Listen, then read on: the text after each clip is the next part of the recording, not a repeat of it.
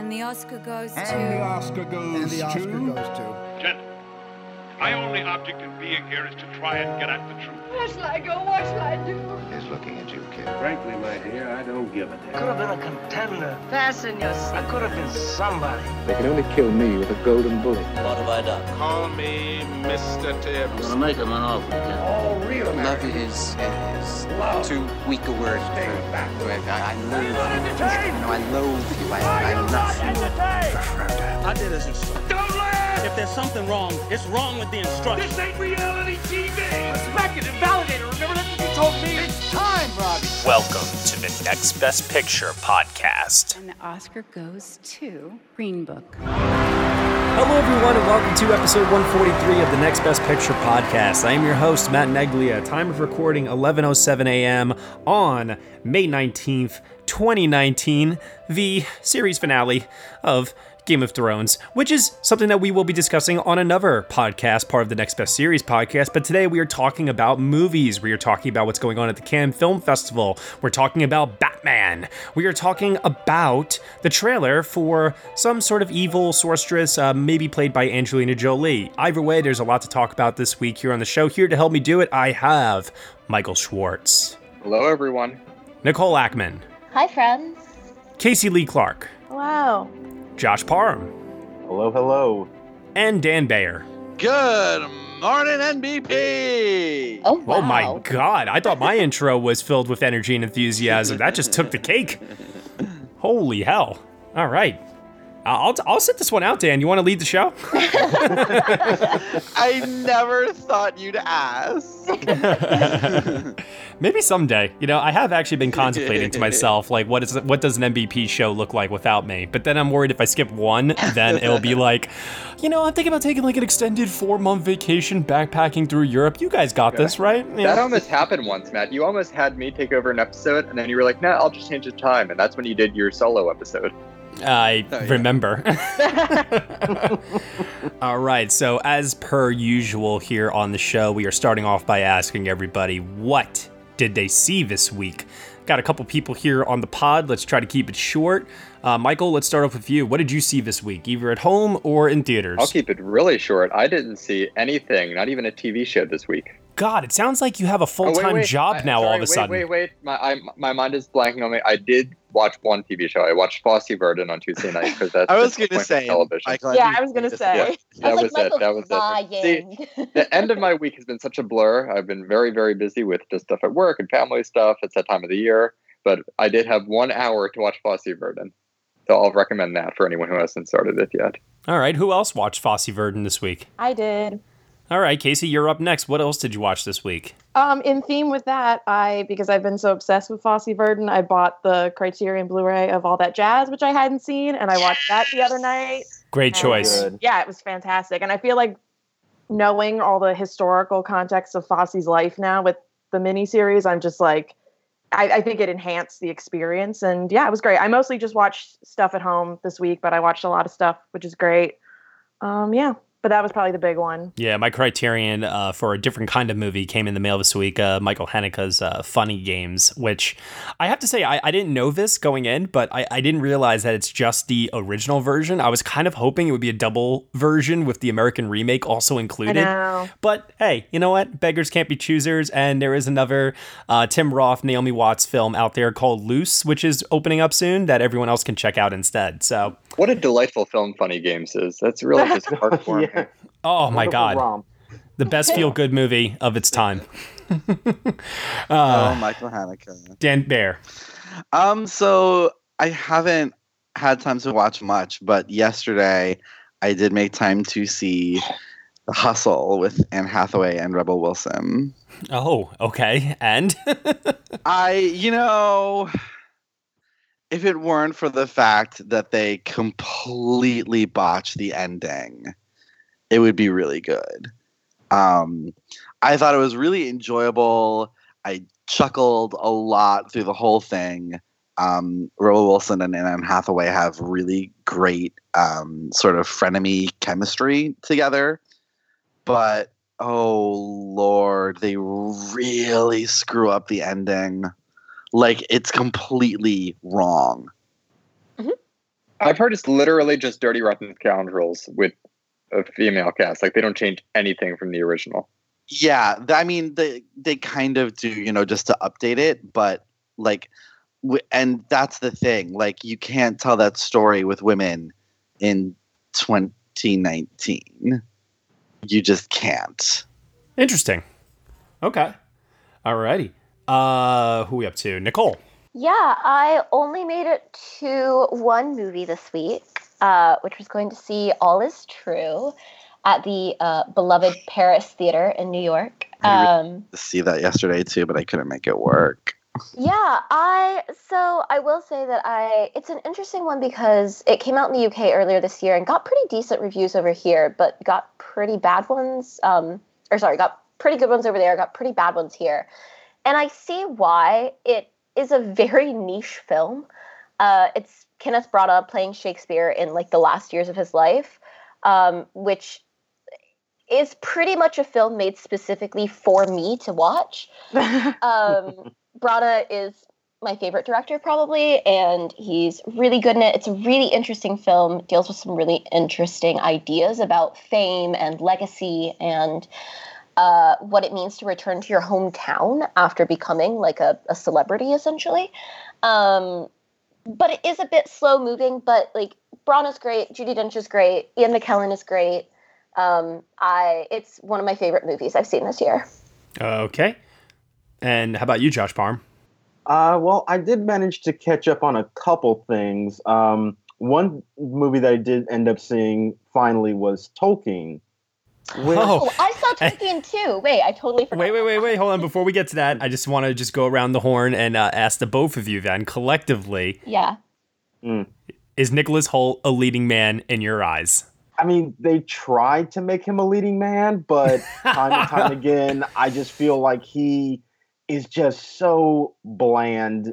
And I will admit that maybe not all of that is his fault, because the script of this movie is not good at all. It's very boilerplate biopic, and it's not very interesting. And I think that's just the biggest problem with the film is it's so boring. There's not a lot that happens in it. It's very stale. And I wasn't a fan of it, unfortunately. And I love Nicholas Hoult, but not in this mode. And the reason why I asked the question is because it's been a topic of debate with Nicholas Hoult lately, where every time he takes on a supporting role in something, he's fantastic. X-Men, The Favorite, Mad Max Fury Road. But then whenever he takes on these leading roles, I would say with the exception maybe of Warm Bodies, it just never, it doesn't ever seem to land. And I agree with you, Josh, that he is...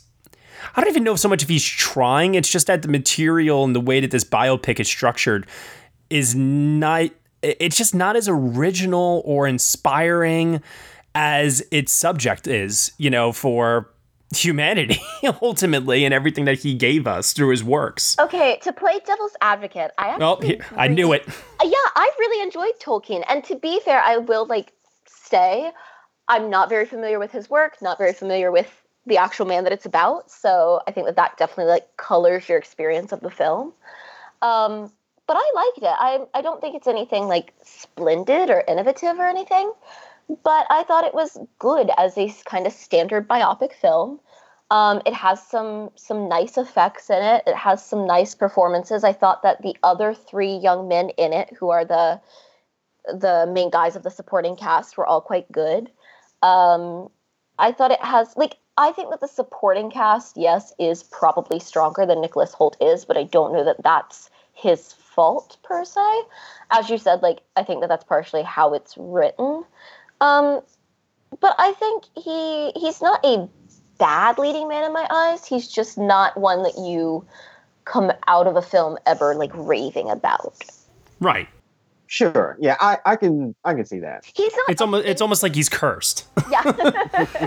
It's like Hollywood's just desperately trying to make Nicholas Hoult happen, and it's like fetch. It's just not going to happen. He does look so nice in that World War I uniform, though. I mean, those were my favorite sequences. Actually, were the horrors of war sequences, because at least something dynamic and interesting was going on. But I'm with Josh on this. This movie was just. I've seen this movie. I've seen this movie before. I saw it last year with Goodbye Christopher Robin, for goodness sake, which I thought was better than this. I think if you're someone who likes this kind of standard biopic, though, like, it's a good one. Like, it's not anything new, but I think it's a fairly standard offering in the genre. See, the word standard just does not jive with me. which actually is a good lead into what I did see this week, which was a biopic that was not standard. But before I get to that, I do want to just mention that I did see John Wick, Chapter 3, Parabellum. You and everyone else, apparently. It's crushing it at the box office. Yeah, I don't know what the MVP team was doing this week. Apparently not going to see movies because, this movie was freaking awesome. And if you have not seen a single one of the John Wick film series, I would say 3 films in a row with better critical reception than the last, better box office might be something worth checking out. Just saying. When did these films start to grow? Like, I knew they had sort of like a cult following. I thought it was just like a bunch of people from Twitter, but you don't get to $55 million just from Twitter people. I'm telling you, each film, they keep on upping the ante. And I definitely think that the film, like the Mission Impossible films, they satisfy that craving that action junkies have for practical effects and stuntman work. And in many ways, this is like America's answer to the Raid films, I feel like, if you've ever seen or if you're familiar with those. You'll probably get a Chapter 4, it looks like. Let me put it to you this way. Where the Taken films got worse as they've went along, the John Wick films have gotten better as they've gone along. Let's put it that way. That's really impressive. I also saw a film called Wild Rose, which stars Jessie Buckley as a talented country singer who has aspirations to make it big, but she's balancing a life with her 2 kids. She just gets out of jail when the film starts, and it's really just about this woman who is really torn between having to make that sacrifice to pursue her dreams and her passion when it seems like that opportunity to pursue her talents might have already passed her by, and she's coming to grips with that. If you did not see Jessie Buckley in an indie film last year called Beast, this is a really, really wonderful chance to start, because I think that she is phenomenal, and I definitely think she's going places. That's good to hear, because I loved Beast, so I was very interested to see her follow-up. I also do have another question for you, Matt. Yeah. How is Julie Walters in it? Oh, yeah. No, she's fantastic, as always. She actually has a lot of really meaty scenes, I found. And, her scenes with Jessie Buckley are great. All right. It's great to hear, because I love her, too. Who doesn't? Yeah. Exactly. And that movie looks good. Yeah. And then, as I was saying before, biopic film that was anything but standard. And this is going to lead into our Cannes discussion, which officially kicked off over the last week. I saw Rocket Man yesterday. Woohoo. And I have to say, for anyone out there that thought that Bohemian Rhapsody was a safe, standard musical biopic, this film is actually a legit musical. There are scenes with the entire chorus doing all of the dancing in the background, and Taron Egerton is walking not on a stage and not performing like in Bo Rap, but actually like going through the sets and playing with the props and interacting with the other dancers, and then he starts joining in with them and they start doing all this great choreography, and it's like an actual musical, and I loved that because it gave the film kind of like in a La La Land sort of way, the ability to really have these like escapist, fantastical moments that never pull you out of the movie, but it's like very benefiting to the larger than life personality that Elton John actually is, and really complemented everything that man stood for and what he was about. It was colorful, it was bold, it was imaginative, it was flashy. The part where the film does kind of lose me a little bit is in terms of how it's structured and written. Once again, it kind of comes off as like that standard biopic where it's like, all right, we got to check the boxes on he gets into drugs. And, it's like, I feel like I've seen this story a lot, but then again, this is his story, so it's not like they're going to change the facts to benefit a certain audience out there. And this film doesn't pull back in that regard. It's a hard R movie with, drugs, sex, cursing. It's definitely, I wouldn't say a family-friendly film. but in that regard, it felt very raw. It felt very honest. And I enjoyed the hell out of it. Well, I'm so wait to glad see to it. hear that I it's can't good. Like, the trailers have been great, and I've been really pulling for this movie. So hearing all these reviews come out and just be really in love with it, that makes me feel so happy. I actually feel a little bad for Taron Egerton, to tell you the truth, though, because he is quite good in this. And the fact that the film has a May release and Rami Malek just won the Oscar last year for a film that's very similar to this in many ways. I do fear that Taron Egerton is that name that will probably, I don't want to say be forgotten about, but he might get overshadowed, and he doesn't deserve to be. His work is... He'll get a Globe nomination? Oh, my God, yeah. Let me tell you, like I said, this is definitely a straight-up musical. So that whole, like, drama musical thing with Bohemian Rhapsody and Star Wars Born last year, like, I get it. I understand why they did it the way they did it. There's no excuse why this will not be submitted for a comedy musical at the Golden Globes. So, yes, I definitely think he'll get it. Maybe even BAFTA if it's big enough. Yeah, that's definitely possible, for sure. But I mean, the guy's got a voice of an angel. Anyone that's seen the oh god, what was that movie with the animals? Was it Sing? Sing. Yeah, Sing. Anyone that's ever seen Sing knows this about Taron. And I mean, God, he looks so much like Elton in certain scenes with the outfits, the glasses, and the makeup, the hair. I mean, it was uncanny. He may not sound like him per se, but when you talk about somebody that just embodies the spirit of this man, it was totally there. And it also helps too that Elton has given the film his own approval, unlike something like Tolkien. True. Yeah. Well, he was involved from like every stage of the making of it. And just because he was involved with it, like how Queen was involved with Bohemian Rhapsody, they don't go out of their way to try and make him look like a saint in this film. Mm-hmm. And that's what makes it all the more compelling, is that he is a flawed human being who, in his pursuit of fame, had to give up the one thing that we all crave and desire most in this world, and that is love.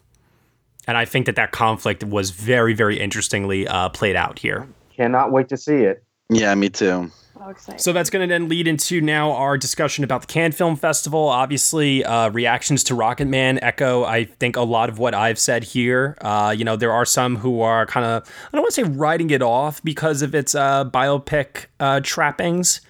But, the reaction definitely seems to be pretty overwhelmingly positive so far. And then besides that, a couple of other titles have premiered at Cannes so far. Not all of them. We're still waiting to hear on what the word is on Quentin Tarantino's latest film. And I think actually maybe during this recording, the Terrence Malick film actually will be dropping. Yeah, I believe that's today. Then the Guardians have a movie. Mm-hmm. So has anyone seen anything in there, looking at the coverage of Cannes, has anyone seen anything that, stood out to them as interesting? I mean, I woke up to all the Lighthouse reviews. Yeah, Yes. the Lighthouse sounds awesome. I have a suspicion of what I think wins the Palm. Ooh. Well, Lighthouse is not in competition now. No, I didn't say that. I said I have a suspicion of what I think will win the Palm. Oh, what do you think is going to win the Palm? I think this is the year that Pedro Almodovar walks away with it. I saw a lot of reactions to that. They say that it's his masterpiece. And, I know Alejandro González Iñárritu is good buddies with Del Toro and Cuarón, but I don't know what his relationship with Almodovar is. I know Mexico and Spain are not the same country, but I think the two of them have been pretty close over the years. Did everyone see Alejandro's comments? Oh, my God. They were definitely comments made by the man who wrote Birdman. He's such a... Lord. Yeah. God, those comments definitely fit that personality. I just kind of, I laughed when I read it. I was like, to your point, Josh, it's like, oh, typical Alejandro González Iñárritu saying typical Alejandro González Iñárritu things. Yeah. Well, to go back to Pain and Glory for a second, the Almodovar movie, Palme d'Or or not, I think this is going to be a contender that we hear about the rest of the year, especially for foreign language film. I don't know. Wait. What's it called now, Michael? Oh, I'm sorry. International feature. That's there right. You go. Yeah, we changed it. I'm living in the past here. Pain and Glory. It sounds like it could certainly be a submission from Spain for that category. People really love it. Almodovar has a relationship with Almodovar though, and submitting for the Oscar. Like, there's a lot of times when you'd think it would be obvious to submit his movie, and then they don't. Yeah, but when was the last time he really had a strong enough movie to get in there? We're going back to what, Broken Embraces? Oh my God, Talk to Her, Broken Embraces. Right, Broken Embraces is probably the most recent one. A lot of people really like Julieta too. That one seems sort of muted, though. This one is getting like full on raves, and even for Antonio Banderas, who, if this movie stays in the spotlight long enough, I could certainly see Sony Pictures Classics mounting a Best Actor campaign for him. Oh, I hope they do.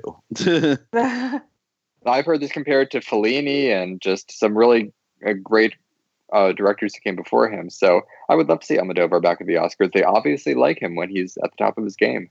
I mean, I think his screenplay nomination they definitely love him in that category. So whether or not former winner, he got the director nomination in 2002. So I'm interested in seeing where they go with this one because it has an October release. Sony Pictures Classics. Everyone's saying, "Oh, it's his masterpiece. It's such a personal film. It's his best thing in 10 years." So let's do it, Almodovar. Get back to the Oscars. Not to mention, a film that actually wasn't as widely well received as Pain and Glory was the opening night film, The Dead Don't Die, the new Jim Jarmusch film. Received a mixed reception. I feel like that's true for nearly all Cannes opening night films now. Yeah, that's true. Jim Jarmusch, though, has provided some decent films, though, in the past. I think that everyone's opinion on him will vary depending on who you are. But films like Dead Man or even Patterson was very good, I have to say. And so, I don't know. It kind of goes back and forth a lot, but this was something that it didn't seem to quite necessarily land for most people that were there at the fest. So, like you said, Dan, opening festival curse. Mm-hmm. Oh, I think Ken Loach is a terrible human being. I truly despise him, but his movie got great reviews. And if Jesus Christ, Michael! I genuinely hate that man. But if we're talking about movies and the news that come out of the festival, it should be said that his movie was well received for what it's worth, and he did win the Palme with his last film. So it is my hope that he gets no accolades, but I can't ignore the fact that he may be getting some more accolades. Yeah, what was the name of that film again? His current from this year? Yeah, what's it called? Sorry We Missed You? Yeah, Sorry We Missed You. Yeah. I don't miss Ken Loach, though. Wow, don't hold back, Michael. Has anyone heard anything about Parasite? That's Bong Joon-ho's latest film. I think that's later in the week. Yeah, I don't think people have seen it yet. Yeah. Okay. The other one that seems to be really killing it is Les Miserables. Not the adaptation of the novel nor the musical. I think that's another contender for the Palme. If it's not Pain and Glory, I've really heard people going over the top for that one. Yeah. May have tough getting the Palme because it's Lajlai's debut film, and they rarely give Palme to first features, but people really love it. It could win something, just not maybe the Palme. Yeah, maybe like screenplay. Yeah. Or the Grand Prix. Yeah. You also have later in the week Frankie premiering, the new Ira Sachs film. Yes! He's a really great director, very well known in the New York film scene. And his last film from 2016, Little Men, had a terrific performance from the actor whose name I am blanking on right now. Dan, what was his name? You saw the movie, right? What movie? Little Men. Oh, the kids? Yeah, the kids. The kids from that movie were really stellar. Michael, I don't know if you figured this out yet, but that was a movie that only you saw. No, Dan saw it. No, I saw it. I forget. I saw it too. I'm busting Michael's balls. Michael Barbera, or not Barbarelli, Barbieri. Barbieri. It looks like he was terrific. Oh, Barbieri. So I'm always interested to see the latest Ira Sachs film. Yeah, he's a great storyteller. I really enjoy his movies. Isn't it true? I might be. I think I misheard this. I don't know. Is it true that Gaspar Noé has another film already playing at Cannes? I hope not. I heard that. Too much. Wait, no. Really? I think so. That would make me so happy. Me too. I loved Climax. Climax is so good. Yeah. Oh my God, it's real. Yeah, Lux Eterna. Lux Eterna. Yeah, all right. Let's go. A While we're on the subject of pretentious international filmmakers, Luca Guadagnino was back at Cannes this year. He did what was basically a commercial, it sounded like, or a short film. 35 minutes with Mia Goth and Kyle MacLachlan was in it. Julianne Moore pops up for a little bit. And apparently it was just terrible from what I understand. I think my goal is going to be to try maybe next week. I'm going to try and see if I can get somebody that was at Cannes to come on the show next week to give us more of a firsthand account of some of these, because it's really, really tough to follow the festival when you have so many people covering it, and it's very difficult because sometimes everybody gathers together to praise a film like Pain and Glory or The Lighthouse, but then there's these other films that we don't necessarily know so much about, and somebody may do a tweet and it just may not gain any traction, but yet it could be, for all we know, the surprising hidden gem at the festival that goes on to become the major foreign language film contender. You know what I mean? Like when the Coens were head of the jury back in 2015, I think. Remember, they were all saying, "Oh, it could be Carol that wins the Palme d'Or. Everyone loves Carol." And then it was that really small movie back in 2015, which was that Deepan? I'm blanking.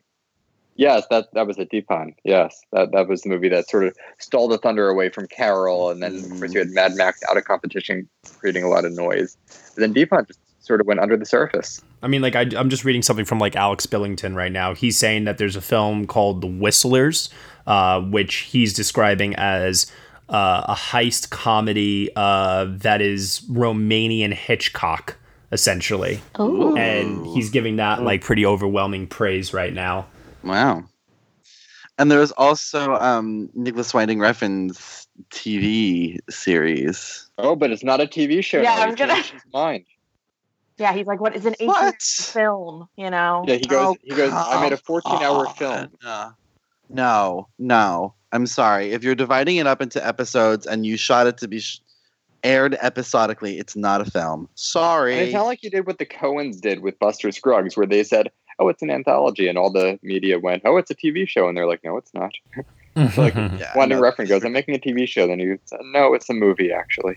Whatever film that I am coming across a couple of times through 2 or 3 tweets I've seen about Vivarium. I don't even know if I'm saying that right. With Jesse Eisenberg and Imogen. I can never say her name right. Oh yeah. Imogen Poots. Imogen. Is that how you say it? I think. Imogen Poots. Whatever. Puss in Boots. Puss in Boots. So that's another one that I'm seeing a couple of different people raving about. But like I said, it's a really, really tough festival to track because not everybody sees everything unless if it is like one of the big contenders. Like everybody's going to go see the Ken Loach film. Everybody's going to go see the Terrence Malick film. Everyone, like literally everyone and their mother saw The Lighthouse, which I have to say that was one of my most anticipated films of the year. And now it's kind of like, oh yeah, this definitely smells like a Matt Neglia top 10 film based on what I'm seeing. Funny. Like a lot of reviews are like, it's terrifying and also hilarious, which has me very intrigued. Yeah. Black and white photography as well. And from what I've been seeing, the performances from Willem Dafoe and Robert Pattinson, they're saying are absolutely extraordinary. So The Witch was no fluke, and it looks like Robert Eggers has even topped it. Potentially. So that's very, very exciting for those of us that were fans of The Witch. Robert Pattinson, he was in the news this week. Yeah. Oh, Lord. Yeah, let's get some reactions on this. Robert Pattinson has been tapped to play Batman in Matt Reeves' upcoming film about the Cape Crusader. What do we think about this bit of casting? I am so bored. I think it is terrific casting. I really do. And I am not the audience for this, but I think it's just spot on to have this guy in his career trajectory go from, Twilight fame to do indies and then sort of take all that he's learned in indies and put it back in the blockbuster spotlight. Yeah, I'm down. I'm down with it because I love where Robert Pattinson's career has gone. All of the online petitions I've seen to not have him play Batman are completely ridiculous, and obviously they have not seen his independent work. They do that with anybody they would say would going to be cast as Batman. Exactly. Let's be real. Yeah. They did with Ben Affleck. That's why I'm so bored of this. Like, first of all, we just don't need another Batman movie again. I think this one's going to be different enough that it's not a continuation of what we've seen lately. But like, why? And then like Robert Pattinson is fine. Like anyone would be a fine choice. So I'm just bored by the predictable, no, this person's wrong for this part, fanboy bullshit. I'm just so you're just upset about the discourse and you just want it to go away, basically. I get it. I don't think we need it. Like there are so many other movies that would kill for half the press that this is getting from just one single casting announcement, and that need it, frankly. Here's the way I see it. I think Robert Pattinson is doing so many interesting things right now with his career that if taking on this role means that he can get those other projects funded because of the name that he is, that's good business as far as I'm concerned. For him, maybe not for us. No, it is for us, because then he can continue to work with like a David Cronenberg or whoever it might be. And then we get that small indie film that may not get the green light or the funding because it doesn't have that big of a name attached to it. You know what I mean? It's all going to do that anyway, though. Like it's a one for you, one for me sort of thing. That's how I'm looking at it, at least. But for the movie itself, like this movie, The Batman, it seems like with the DC universe now, it almost looks to me as if they're taking the word universe out of it and just making these more standalone titles based on the characters. Good. Yeah, it's what they should have been doing in the first place. Justice League. You see this Joker trailer come out a couple weeks ago, and I thought it looked stellar. I think Joker looks fantastic. You see this different tone. It's executive produced by Martin Scorsese. Almost has a King of Comedy vibe to it from what we saw in that trailer. So there's something really interesting going on there. And then to hear that Matt Reeves is coming to do something with Batman, a fascinating character that really was not treated well over the last 5 or so years. Well, because they were stuck in trying to copy Marvel, and if what DCEU is doing now is saying, you know what, we don't want to copy Marvel, we want to do our own thing, I think that once again, I think that's good business. I think it's going to work well for them to sort of take this turn. Yeah. And then also, too, don't forget, Robert Pattinson is also going to be in the next Christopher Nolan movie as well. So it's like, guys having a good time. The thing that cracks me up is that everyone's like, oh, the guy from Twilight. And I'm like, y'all, no one hates Twilight more than Robert Pattinson. As far as I'm concerned, he's the guy from Good Time. Yeah. But like, if that is your reference... Thank you. But like, if you are making complaints about Robert Pattinson and your reference point is Twilight, it's like, where have you been for the last couple years? Like, that is... Robert Pattinson obviously has had a career that has evolved much beyond that point. And, I didn't really expect to get him cast as Batman, but I'm very intrigued about what he could do. And as we've said, that character has gotten really beaten up over the years. And I think there's a lot of fatigue and not a lot of interest in him because of what they've done with him in the films. And I think this is going to be a good opportunity to get excitement back into it. So I'm interested in seeing it. A film that I don't know if I have interest in seeing. Maybe I do, maybe I don't. We need to talk about the trailer for it first. We got the trailer this week for Maleficent, Mistress of Evil, starring Angelina Jolie reprising her role as the evil Disney villain character Maleficent. Let's take a look at the trailer for this one and see what we all think. I remember the story of an evil witch.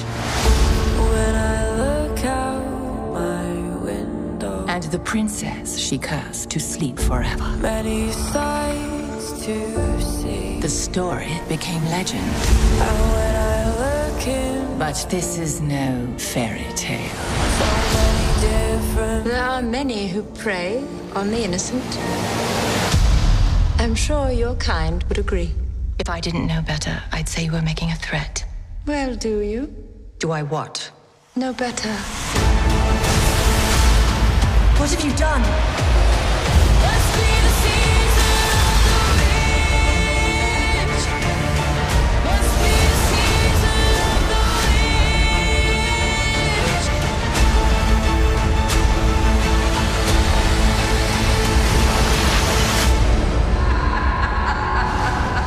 Must be Oh my. I'll give it this. I will give it this. Visually, it looks interesting. And I do like seeing Angelina Jolie in camp mode, even though I know that she's straddling a fine line between playing it serious and camp. But I guess the main question here is, what does everyone think of the first film? I mean, because I think that that's going to definitely affect how you feel about another film coming out. Disney Hold on. live action movies. I can tell you how we feel as a group collectively because I have stats on this. So I have a blog post coming ranking all of our opinions on the Disney live actions, and Maleficent comes in right in the middle. We have some people who love it and some people who hate it, as you've already heard. Let's also be very clear, though, that the group of films for that list are not, I would say, overall of the highest of quality. They're not so great. I mean, that's the thing. I think, we've got some people who have it near their top of their ranking and who expressed to me that they really enjoyed it. And then we have some people who clearly very much dislike it, but not more than some of the other Disney live actions. Yeah. The only thing that puts this, above the truly awful Disney live action films that have come out recently is Angelina Jolie. Yeah. She's really pretty much the only good thing about it. I found this movie, when I saw it back when it came out, to be incredibly annoying. I just everything with the three fairies, and they are some of my favorite actresses. I wanted to put the movie on mute whenever they showed up because I thought it was so terrible. And I thought the movie was just overwrought and overdone and only survived when Angelina Jolie was going into camp mode, which was not nearly as often as... Exactly. Yeah, that was actually my big problem with the first Maleficent, is that I wanted to see Angelina Jolie be a deviously over-the-top campy villain, but I felt like we only got a couple scenes of that, and then immediately they tried to humanize that character and make her somebody that you wanted to root for, which to me was just not as interesting. And ultimately, I just found the first Maleficent to be very kind of flat and boring, and that does not really make me excited to see a sequel to it. And it does look visually kind of nice, but I am very skeptical that they're going to do a story this time that is going to keep me interested. I really like the first Maleficent film. I think it's one of the more interesting Disney live actions, and that it actually is a proper deviation from the original story. I think Angelina Jolie is really good in it. I really like some of the themes, I guess, that it explores, and I thought that it looks really cool as a film. It does look really good. And I'll give it that. I can't wait for the sequel because Michelle Pfeiffer and Angelina Jolie facing off is kind of something that feels like it came out of my dream. Battle of the Cheekbones. I'm here for it. Give me this, thank you. But really, I don't know the plot of. I know it's just a teaser, so it's purposely light on plot, but I'm so confused by this trailer. Let's take a look at some of the positive aspects. Okay, Charlotte Copley is not in this. We get Michelle Pfeiffer instead. God. So that alone, right there, is an upgrade as far as I'm concerned.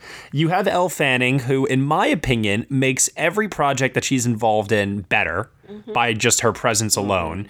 Because I think she's one of the most extraordinarily gifted young actresses that we have going today. Who do we have in this that could add to the camp level? You have Ed Skrein, who is just... I'm still waiting for him to impress me in something. It hasn't really happened yet, but... Oh, Chiwetel Ejiofor is in it. Yeah. Leslie Manville. Well, she was in the last one. But she was one of the fairies. Yeah, and that was the thing. The thing about Maleficent was I liked Angelina Jolie quite a bit in it. I would actually rank it in her top 5 performances. Wait, what? I'm sorry. Wait, what? Yeah, I would certainly call it one of her 5 best performances in Maleficent. Okay, you need to tell me offline what your top 5 Angelina Jolie performances are, because I need to hear that. Yeah. Well, we could do that on another episode. Exactly. I mean, I thought she was exceptional. I liked how the film had this turn from what we knew the character to be. It gave her a beating heart, and that's what made me care about the story overall. But what I didn't like, and I've heard a lot of people praising on this episode, I thought the visuals were awful. See, I like the art direction and the costume design, and I like the costume design. That was a deserved Oscar nomination, but I think the art direction was overdone. And we have to remember, it was directed by Robert Stromberg, an Oscar-winning set designer. So I think he just sort of had a field day and was just too much. Well, this one's going to be directed by Joachim Roning, who did Kon-Tiki and Pirates of the Caribbean, Dead Men Tell No Tales. And I know it's just a teaser, but I still got that vibe that it still looked a little overdone, overwrought. But I am looking forward to seeing it just for, again, Angelina Jolie coming back in this character. And of course, Michelle Pfeiffer. I'll see pretty much anything with her. Michael, I'm so confused that you thought the art direction in Maleficent was overdone and overwrought, but you love the production design in Beauty and the Beast. I'm Michael. Here we go. I think that those two things do not go together. Okay. There's that nerve. All right. Moving on, because I could feel the can of worms being opened just now. I will always open that can of. I am going into this with I'm going into this with an open mind, as I usually try to do. I do think that the visuals are beautiful. Angelina Jolie is an actress that I want to see more of, so I'm happy to see her again on screen. Michelle Pfeiffer, I'm choosing to focus on the positives here, okay? Even though I think Pirates of the Caribbean, Dead Men Tell No Tales was a piece of shit. So, and we could do without the Season of the Witch in the trailer. Oh, yeah. It's a little overdone. On the nose. Yeah, that was not very good. Hi, everyone. This is Tim Costa. I'm Hermano da Silva. And this is Walter Vinci. And together we are the First Time Watchers podcast.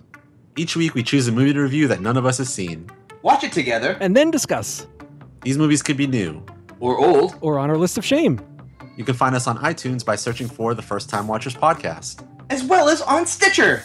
And we love interacting with our listeners, so if you have any suggestions, send us a tweet. An email.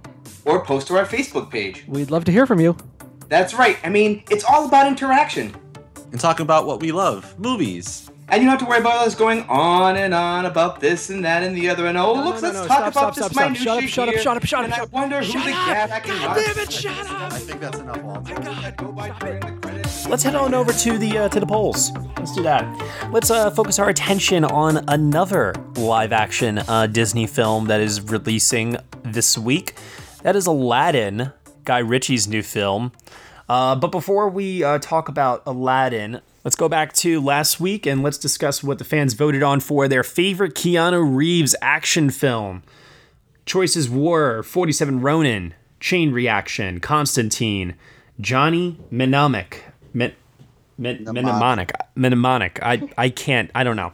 Johnny Mnemonic. It reads weird. John Wick Chapter 2, John Wick Chapter 3, Parabellum, Man of Tai Chi, The Matrix Reloaded, The Matrix Revolutions, Point Break, and Speed. I'm having trouble choosing between Parenthood and Something's Gotta Give. Those are not action films, Michael. Those are not action films. There's some domestic action going in there. Michael, those are not action films. There is a genre. It's called the action genre. Acknowledge its existence. Just like The Jungle Book's a horror movie, right? Fuck off. Oh my God. Hey, there's some great stunt work from Diane Keaton and Something's Gotta Give. Right. That's true. That is very true. Jack Nicholson does throw himself up against a framed painting on the wall at one point, I remember, shielding his eyes from the image that was Diane Keaton. Anyway. Francis McDormand holds a knife. Isn't that enough? No, it's clearly not. Shut up. No. Anyway. Leading the poll with 35 votes, everyone overwhelmingly loves the first Matrix film, starring Keanu Reeves as Neo. Woo. In second place, with 21 votes, is the first John Wick film. In third place, we have a tie, 17 votes each for Speed and Point Break. Awesome. Yeah. Then in fourth place, with 14 votes, we have John Wick Chapter 2. And then in fifth place, with 7 votes, you want to talk about campy and over the top, Constantine. Wow. Love it. Oh God, Constantine. Which actually, Constantine is not as bad as its reputation. It's not. It's really makes not. it out to be. Like, I watched that movie, I think last year, and was sort of bracing for it to be like a so bad it's good type of a movie, but it is actually like legitimately interesting, and I actually do kind of like that movie. Tilda Swinton makes that movie for me. Obviously. Yeah. I mean, as she usually does, but still. Yeah. Okay, so now for this week, we are moving over to a filmmaker that I am not particularly a big fan of. I don't know what others think of him here on the Next Best Picture podcast or what the MVP film community thinks of him, but we have asked a question. It has been put out there. Which is your favorite Guy Ritchie film? Choices are Aladdin, King Arthur, Legend of the Sword, Lock, Stock, and Two Smoking Barrels, The Man from U.N.C.L.E., Revolver, Rock and Rolla, Sherlock Holmes, A Game of Shadows, Snatch, and Swept Away. I do not like nearly any. I do not like any of those films nearly as much as I remember liking them. Actually, like I always think of Guy Ritchie and think like, oh yeah, he's a decent filmmaker, and then I look at the list of what he's done, and I'm like, oh, maybe not. Yeah, I used to think that I was a Guy Ritchie fan back in the Snatch, Lock, Stock, yeah, Two Smoking Barrel, Rock and Rolla days, and then I don't know what it's like. Sherlock Holmes kind of just opened up this avenue for him to do big budget filmmaking with his style, and I don't think still to this day with that King Arthur, and from what I can tell, because I haven't seen it, I know some people have, but I haven't seen it, Aladdin, I don't think it works. I think his style works better in that indie crime film subgenre. What was it? Ben Wheatley, I think, did Free Fire. Yes. I always thought that movie would have been so much better if it had been Guy Ritchie. I think that's I like that. Yeah, I think there's certain material that lines up to his sensibilities. The closest one in recent years has been The Man from U.N.C.L.E. Which and The Man from U.N.C.L.E. was a lot of fun. And I would actually say that I thought it probably was is my favorite. I thought the costumes were great. I thought Alicia Vikander she was stunning. She was really great. But the movie itself, I just kept waiting for it to take off. I don't know. I liked the more playful energy of that movie. That it was working with. To me, that is the movie that actually blends his stylistic sensibilities with a bigger budget, bigger scope to it. And of course, it's the one that it also failed, but in terms of box office. But I actually really do like The Man from U.N.C.L.E. It kind of reminded me of what you would do if you took the James Bond from the 60s, but tried to modernize it in a certain way. And I thought that movie's a lot of fun. Yeah, I fully agree, Josh. Casey? Yeah, I'd probably say that one. That's feel like is more my style of those. None of the other stuff really does anything for me personally. But did anyone like Sherlock Holmes? I did. I like aspects of Sherlock Holmes. Yeah. I'm gonna say it's my favorite by default, but I will say I haven't seen Man from U.N.C.L.E. and I feel like that would easily replace it. Oh yeah, Nicole, that's your kind of movie, I think. Yeah. Well, the big surprise of the weekend is that first reactions were dropping for Aladdin, and they're actually pretty positive. I can't believe that. I'm not saying anyone's paid off by Disney. I'm not saying that. I'm just still in shock. I think everyone went in with such low expectations. Yep, that might be No one's saying it's perfect. No one's saying it's the next Cinderella or Beauty and the Beast. But people are, they said it's pretty good, and that Naomi Scott is really great as Jasmine. The songs are fun. And even Will Smith is getting praise. People said it's the best thing he's done in a number of years. I feel like everyone's like, oh, wow, it doesn't suck. Yeah, I think expectation has played a hand in this. Maybe it'll play a hand in tonight's Game of Thrones finale. Fingers crossed. Probably going to end up fresh on Rotten Tomatoes, which is not what a lot of people were expecting, but maybe like the 60. Oh, so like Beauty and the Beast? Yeah, exactly. And that's a fine place to be. Like just barely? Oh, please. Oh, it wasn't just barely. It was like 75. No, it wasn't, Michael. Terrible movie. We still, I love that you have this revisionist history about Beauty and the Beast when it's I'm going to look it up right now. Okay, you do that. 71%, Matt. 71%. Which is still arguably not amazing, but not. Anyway, Snatch is my favorite. Once again, kind of by default, because I do think that was Guy Ritchie at his most innovative, playful. The script is really funny. It's definitely an entertaining film that doesn't, I would say, it's not the kind of film that like rewards you with like repeat viewings, but the performances are a lot of fun. I mean, that's like one of Brad Pitt's best performances, honestly. Yeah. Mm-hmm. He is so much fun in that movie. It's unbelievable. What, you don't like dogs? What? Dogs? You don't like dogs? Oh, dogs. Yes. It still cracks me up to this day. And there's like certain lines in the screenplay that I think are like just really, really funny. Where like when one guy's like, what does he say? He says, oh yeah, in the words of the Virgin Mary, come again? There's just some really good singers in that one. I really, really enjoy it. But let's hear from all of you. Let's hear what you guys think is is the best or your favorite Guy Ritchie film. There's no right or wrong answer. Head on over to the polls page at nextbestpicture.com. Let us all know. Before we get over to our fan questions for this week, there's a couple of other tidbits of news that I do just want to round up really quickly and just pay some mention to. John Wick Chapter 3 dethroning Avengers Endgame at the box office this weekend, from what I can tell. And I think we can officially say that Avengers Endgame is not going to catch up to The Force Awakens to claim the all-time domestic record. However, it definitely looks like it is going to pass Avatar worldwide. I don't know. I think Avatar is still going to end up holding it at the end of the day. I hope so. Yeah, I do too. But we'll see. It definitely has the ability to, but we're now getting into the summer weeks where there is going to be a lot more competition. Mm-hmm. Okay, so John S. Baird, who recently did the film Stan and Ollie, is going to be... Here it comes. Is going to be working with Shia LaBeouf and Mel Gibson in a film called, what's it called? Rothschild? I think is like the tentative title. It's about the Rothschild. I don't know what the movie is actually called. Oof. But yes, you have Mel Gibson playing one of the Rothschilds, which is just... It's time to go to bed. Just everyone shut it down. I actually thought it was a joke. I had to check and see if it was an Onion article at first. Yeah. But it's, no, that's real. And the less said about it, the better. I literally just brought it up just to get a reaction from you guys on the show just now. And it doesn't even sound like you guys want to talk about it. So there you go. Let's move on to the next thing. Maya Rothschilds deserve better.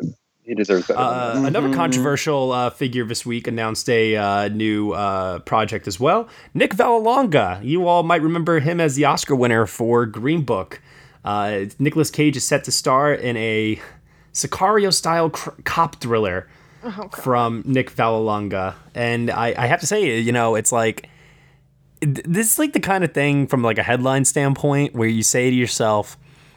What is like the worst possible thing other than That's Amore that Nick Vallelonga can do next? And it's like a genre film starring Nicolas Cage. It's like, what? Pretty much it. Why don't you just combine that with the Mel Gibson news? And then it's like, just, I don't know. And then, well, like what are we doing here? So it's an action cop thriller that he's doing here? Yeah, basically. What's it going to be called? Like Bada Bing, Bada Boom?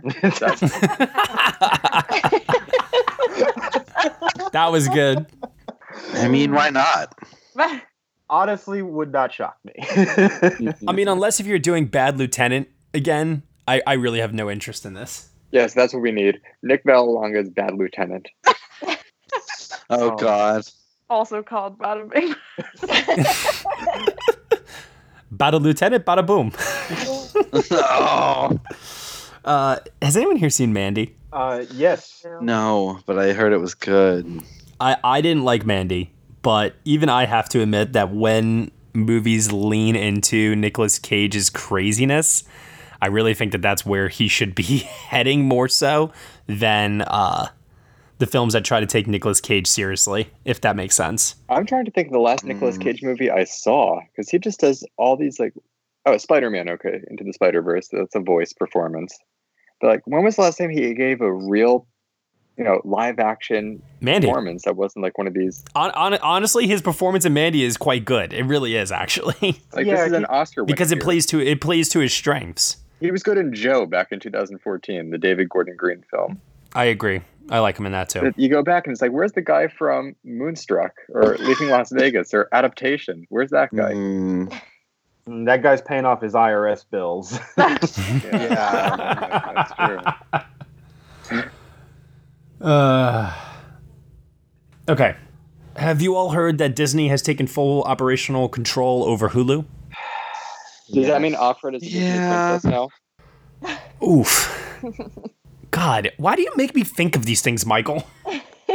Maybe Aunt Lydia is a Disney villain. Jesus Christ. Oh my God. He's going to get a song in the new season.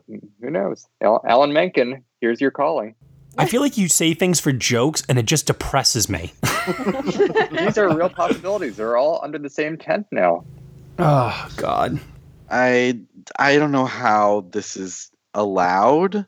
This Disney takeover of everything. I mean, like, we're approaching Monopoly territory if we're not there already. Yeah, I think we're already sort of into it. Yeah. To quote Evita, and the money kept rolling in.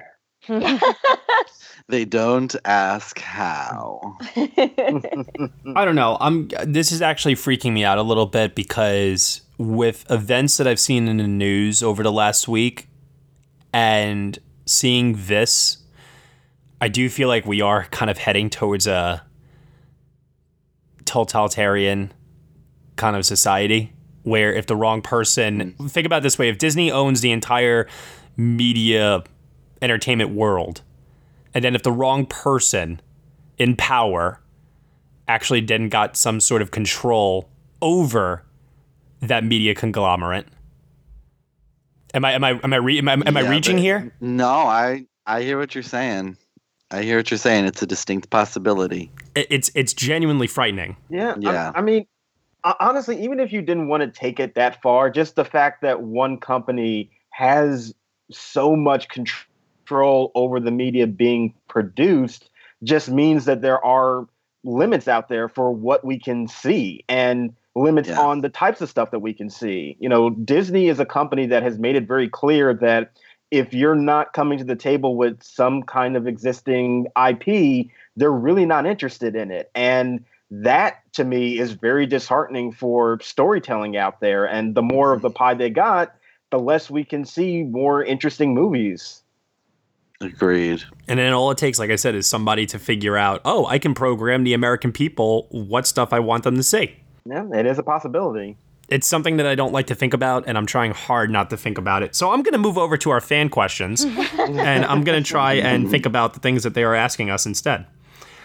Okay, first question here. This question comes from @Lynn_Cooper. This one is pertained to the Batman casting for Robert Pattinson. Who do you want to see cast as Catwoman and the Penguin, who have also been announced as the villains for the upcoming Batman movie? And don't you dare say Danny DeVito and Michelle Pfeiffer. Zendaya. That's interesting. Ooh. I saw somebody say Rebecca Ferguson for Catwoman on Twitter. I don't know where I saw this. I know it was on Twitter. I don't know who said it. I only remember the image. And ever since I saw the image, I can't get it out of my mind. They said Jesse Plemons and Elizabeth Debicki. Elizabeth Debicki is... Yeah. Yeah. My initial thought was Natalie Dormer as Catwoman. I like that too. Because I'm ready to see her take on like a proper villain. And you know she would love it too. Oh God, she'd be so good. I saw her in the play Venus and Fur last year, and like in like leather corset wear, and like she'd be so good in that suit. Like, yeah. So hear me out on this. Does the Penguin have to be male? Is it written anywhere that it has to be that?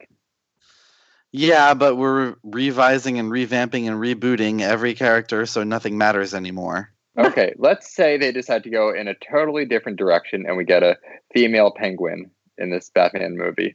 Just, say they're trying something new.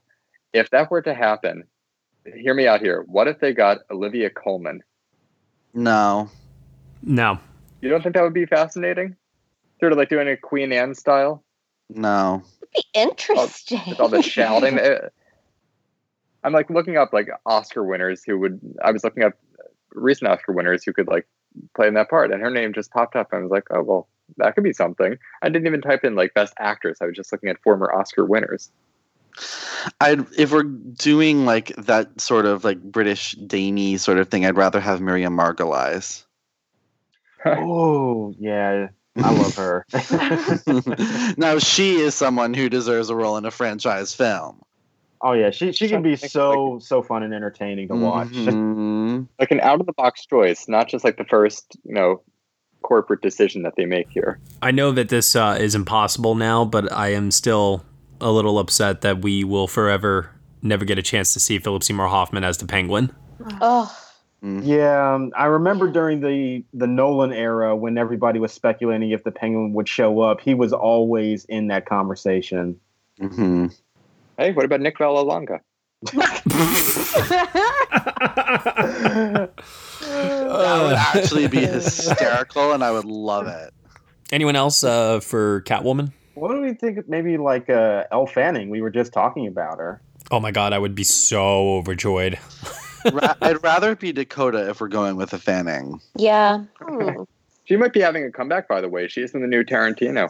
Mm-hmm. You know what? They don't have to be blonde. Tessa Thompson. Boom. Yeah.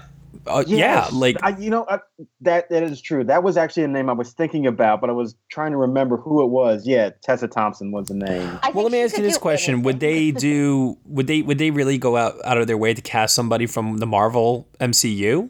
I think Tessa is far enough removed from the Marvel MCU, if that makes sense. Like, she still might have it in her contract that she can't. Like, they already have James Gunn doing both. Yeah.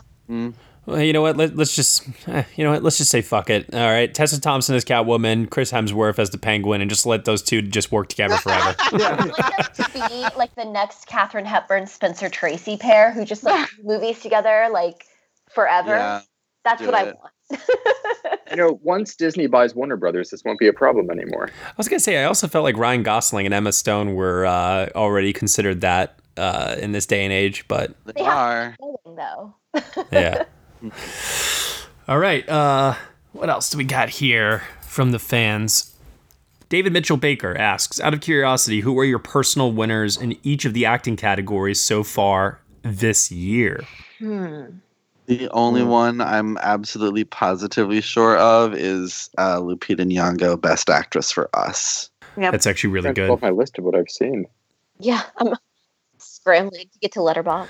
I'm not going to reference films that have not come out yet. Yeah, because I was going to say stuff about Loose, but yeah, we'll refrain. I'll say Best Supporting Actor John Turturro and Gloria Bell. Yeah, my supporting actor winner right now, I probably have to update this, but I'm not sure. I have Jack Lowden for Fighting with My Family. Nice. I love that man. Okay, so for supporting actor, man, this is... I gotta say, I'm not really too thrilled with the films that we've gotten so far this year, I have to say. Yeah. I'm not really that impressed by a lot. I got nothing. John Turturro for Gloria Bell. Could I make an argument for Robert Downey Jr. in supporting, or is it like officially he's lead? I mean, it's an ensemble. They're all supporting. That's fine. I mean, and it's your, it's your ballot. You can make whatever decision you want. I don't know. I got in trouble for this last year. Yeah. Well, speaking of getting in trouble, Matt's about to jump through my computer screen for my pick. Oh, and that is Michael Keaton in Dumbo. You're kidding me. Okay. I'm all about respecting others' opinions, so I'll just leave it at that. Oh, I know who. This is actually an easy call for me now that I just remembered it. I am going to go with Jonathan Pryce for The Man Who Killed Don Quixote. Oh, I haven't seen it. Yeah, that's a good one. Supporting actress. Mine would actually, as of right now, go to Judi Dench in All Is True. I am pulling for Lorraine Toussaint in Fast Color. I am too. That's actually a really good choice as well. I liked Fast Color a lot. Damn it, the ladies in Booksmart are co-leads. Hasn't come out yet. Oh, so I can't say Billy Lord? Nope. Damn. I was going to say someone else from that movie, but forget it. I was talking to Michael about this offline, and I love Billy Lord in that supporting role so much. Okay, things that have already opened. Supporting actress. It's slim pickings around here. June Diane Raphael in Long Shot, anybody? You know what? That's a good choice. I thought she was really great in that. What about... Has anyone here seen Little Woods? I was going to say, do we rule Lily James as supporting in Little Woods? I do. Because then I would give it to her. I think Tessa Thompson is the lead in that for sure. Yeah, then, yeah. Yeah, I would go with Lily James right now. She's fantastic in it. Okay, so then let's head on over to lead actor. I guess because it hasn't come out yet, I can't say Taron Egerton, so I will go with Mads Mikkelsen in Arctic. That's what I'm going with too right now. Oh, this is... Honest to God. Wait, I'm going to say this and y'all are going to think I'm crazy, but work with me here. Matthew McConaughey in Serenity. Oh my God. Okay. Oh my God. I haven't seen enough to give an informed answer here. Dan, can I just put out like a performance of such camp mastery? But is it though? But is that intentional camp? That's what I mean. Yeah. That's why it's so brilliant. Okay, after Dan says that, I feel a little bit safer saying that. Honest to God, out of what I've seen, my favorite lead male performance is Robert Downey Jr. You know, I can't argue against that. Actually, I think he gives the best performance he's ever done in the MCU in that film. Yeah, he's so good in it. I can't argue what with that. I'd actually choose is Felix Marito in Sauvage. You know what, too? I think we were all in agreement on this for the most part. I wouldn't say that he's the best, but I do got to give a little bit of credit towards Andrew Garfield in Under the Silver Lake. I haven't seen it yet. Zac Efron in Extremely Wicked, Shockingly Evil, and Vile is another one where it's like divisive film, but no one can argue that it's his best performance he's ever given. I think the High School Musical fans will come out. Oh, and I'm sure they listen to our show. I think I have to go with Samuel L. Jackson from Glass, just by default. Ugh. I would choose Zachary Levi in Shazam over that. Has anyone here seen Matthias Schoenhardt in The Mustang? I have. Oh, no, I didn't see The Mustang. Yeah, I mean, he's good in the movie, but I don't know. I left that movie not being as impressed with it as a lot of other people were. What about my Jake Gyllenhaal fans out there for Velvet Buzzsaw? Look, I am a Jake Gyllenhaal devotee, but there are times when I'm really into what he's doing and other times where I am just sort of scratching my head, and this was a scratching my head time for him. Let's make this really easy. We'll say Sam Rockwell for Bob Fosse and Michelle Williams for Gwen Verdon. Easy. But that's a television show, not a movie. They're better than anything in the theaters this year. Not true. The only thing I have solidly is a Best Actress choice.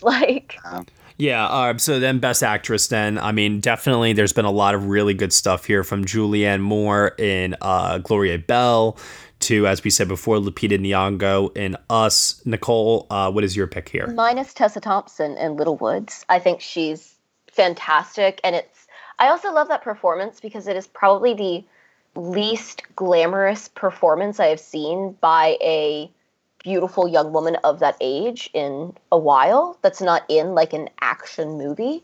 And I think that is part of the beauty of it, if that makes sense. Like, she's so good in it, but also like it's so clearly a movie about a woman directed by a woman that I think it even helps her performance be better. Dan? Like Lupita Nyong'o in Us. Josh? I have Elle Fanning for Teen Spirit. Ooh. Good choice.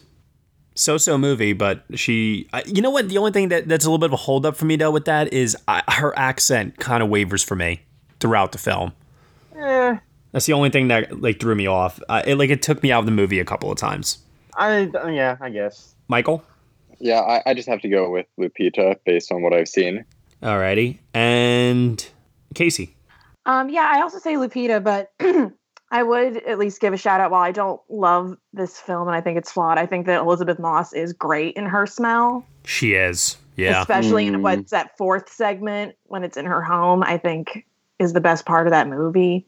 So I'm really glad you brought that up, actually, because I had honestly forgotten about that, and I'm glad that somebody just mentioned it. So I'm going to throw one out there that I don't know if anyone else has seen this, but Mary Kay Place and Diane is quite extraordinary. I haven't seen it yet. Yeah. I heard that. That's a very, very, very tiny film that if you do have a chance, I recommend you check it out. She's quite good in it. And, that's the type of performance that not many people will go to bat for, so I'm happy to do so. All right, that'll pretty much do it here for this week's show here on the Next Best Picture Podcast, episode 143. Michael, before we go, do you have anything you want to say? No, I mean, for those of you watching Game of Thrones, enjoy. I know many of you have waited for this finale, so enjoy that tonight. And I guess we'll have some more canon news by the next time we speak. Josh Parham. I actually just have one more question for you, Matt, that I meant to ask you earlier. And sure. It is in regards to Rocket Man. Oh, okay. How's my boy Richard Madden?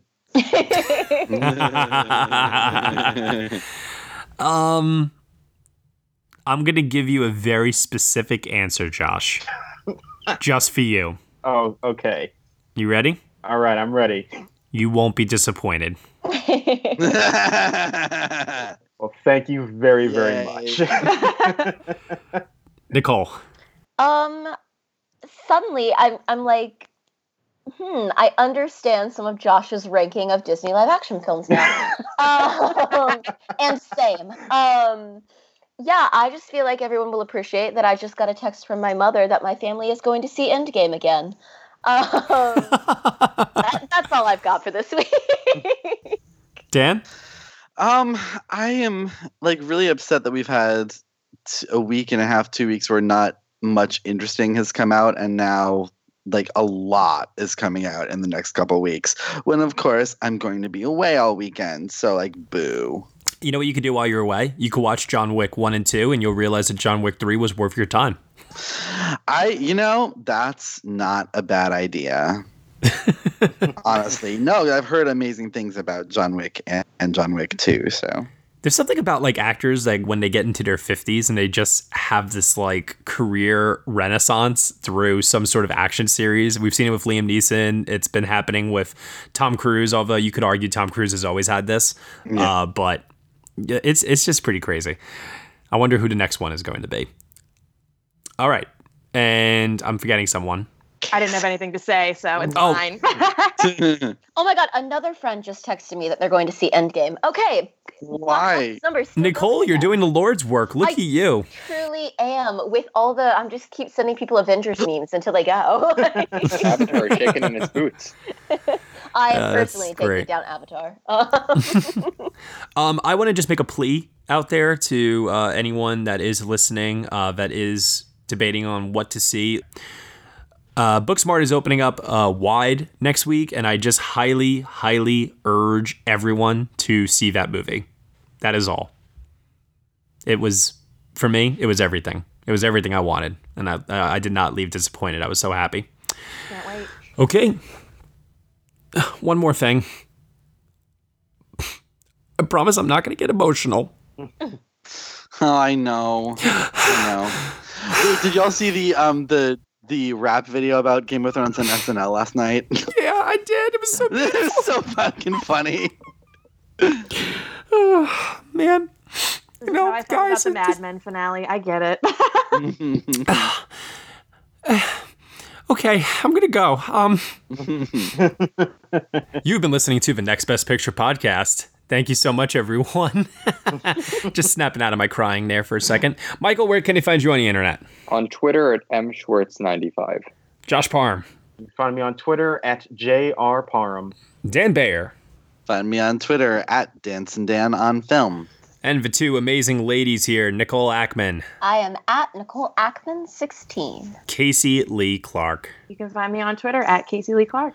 And you can find me at Next Best Picture. Thank you so much, everyone, once again, for listening to episode 143 of the Next Best Picture podcast. You can subscribe to us on iTunes, SoundCloud, Google Play, Stitcher, TuneIn, Player FM, Acast, CastBox, and on Spotify. Be sure to leave us a review on Apple Podcasts. Let us know what you think of the show. Leave us a comment, rate us 5 stars, say Matt Neglia is awesome. I don't know. Do something. Anything. It helps people to discover us. And then head on over to our Patreon page. For $1 minimum a month, you can get some exclusive podcast content from us, including including information and reviews and more on Game of Thrones, the series finale, Next Best Theater, podcast reviews going back to 2015 for our retrospective. Head on over to Patreon, $1 minimum. You get all of that and more. Thank you so much for listening, as always, and we shall see you all next time.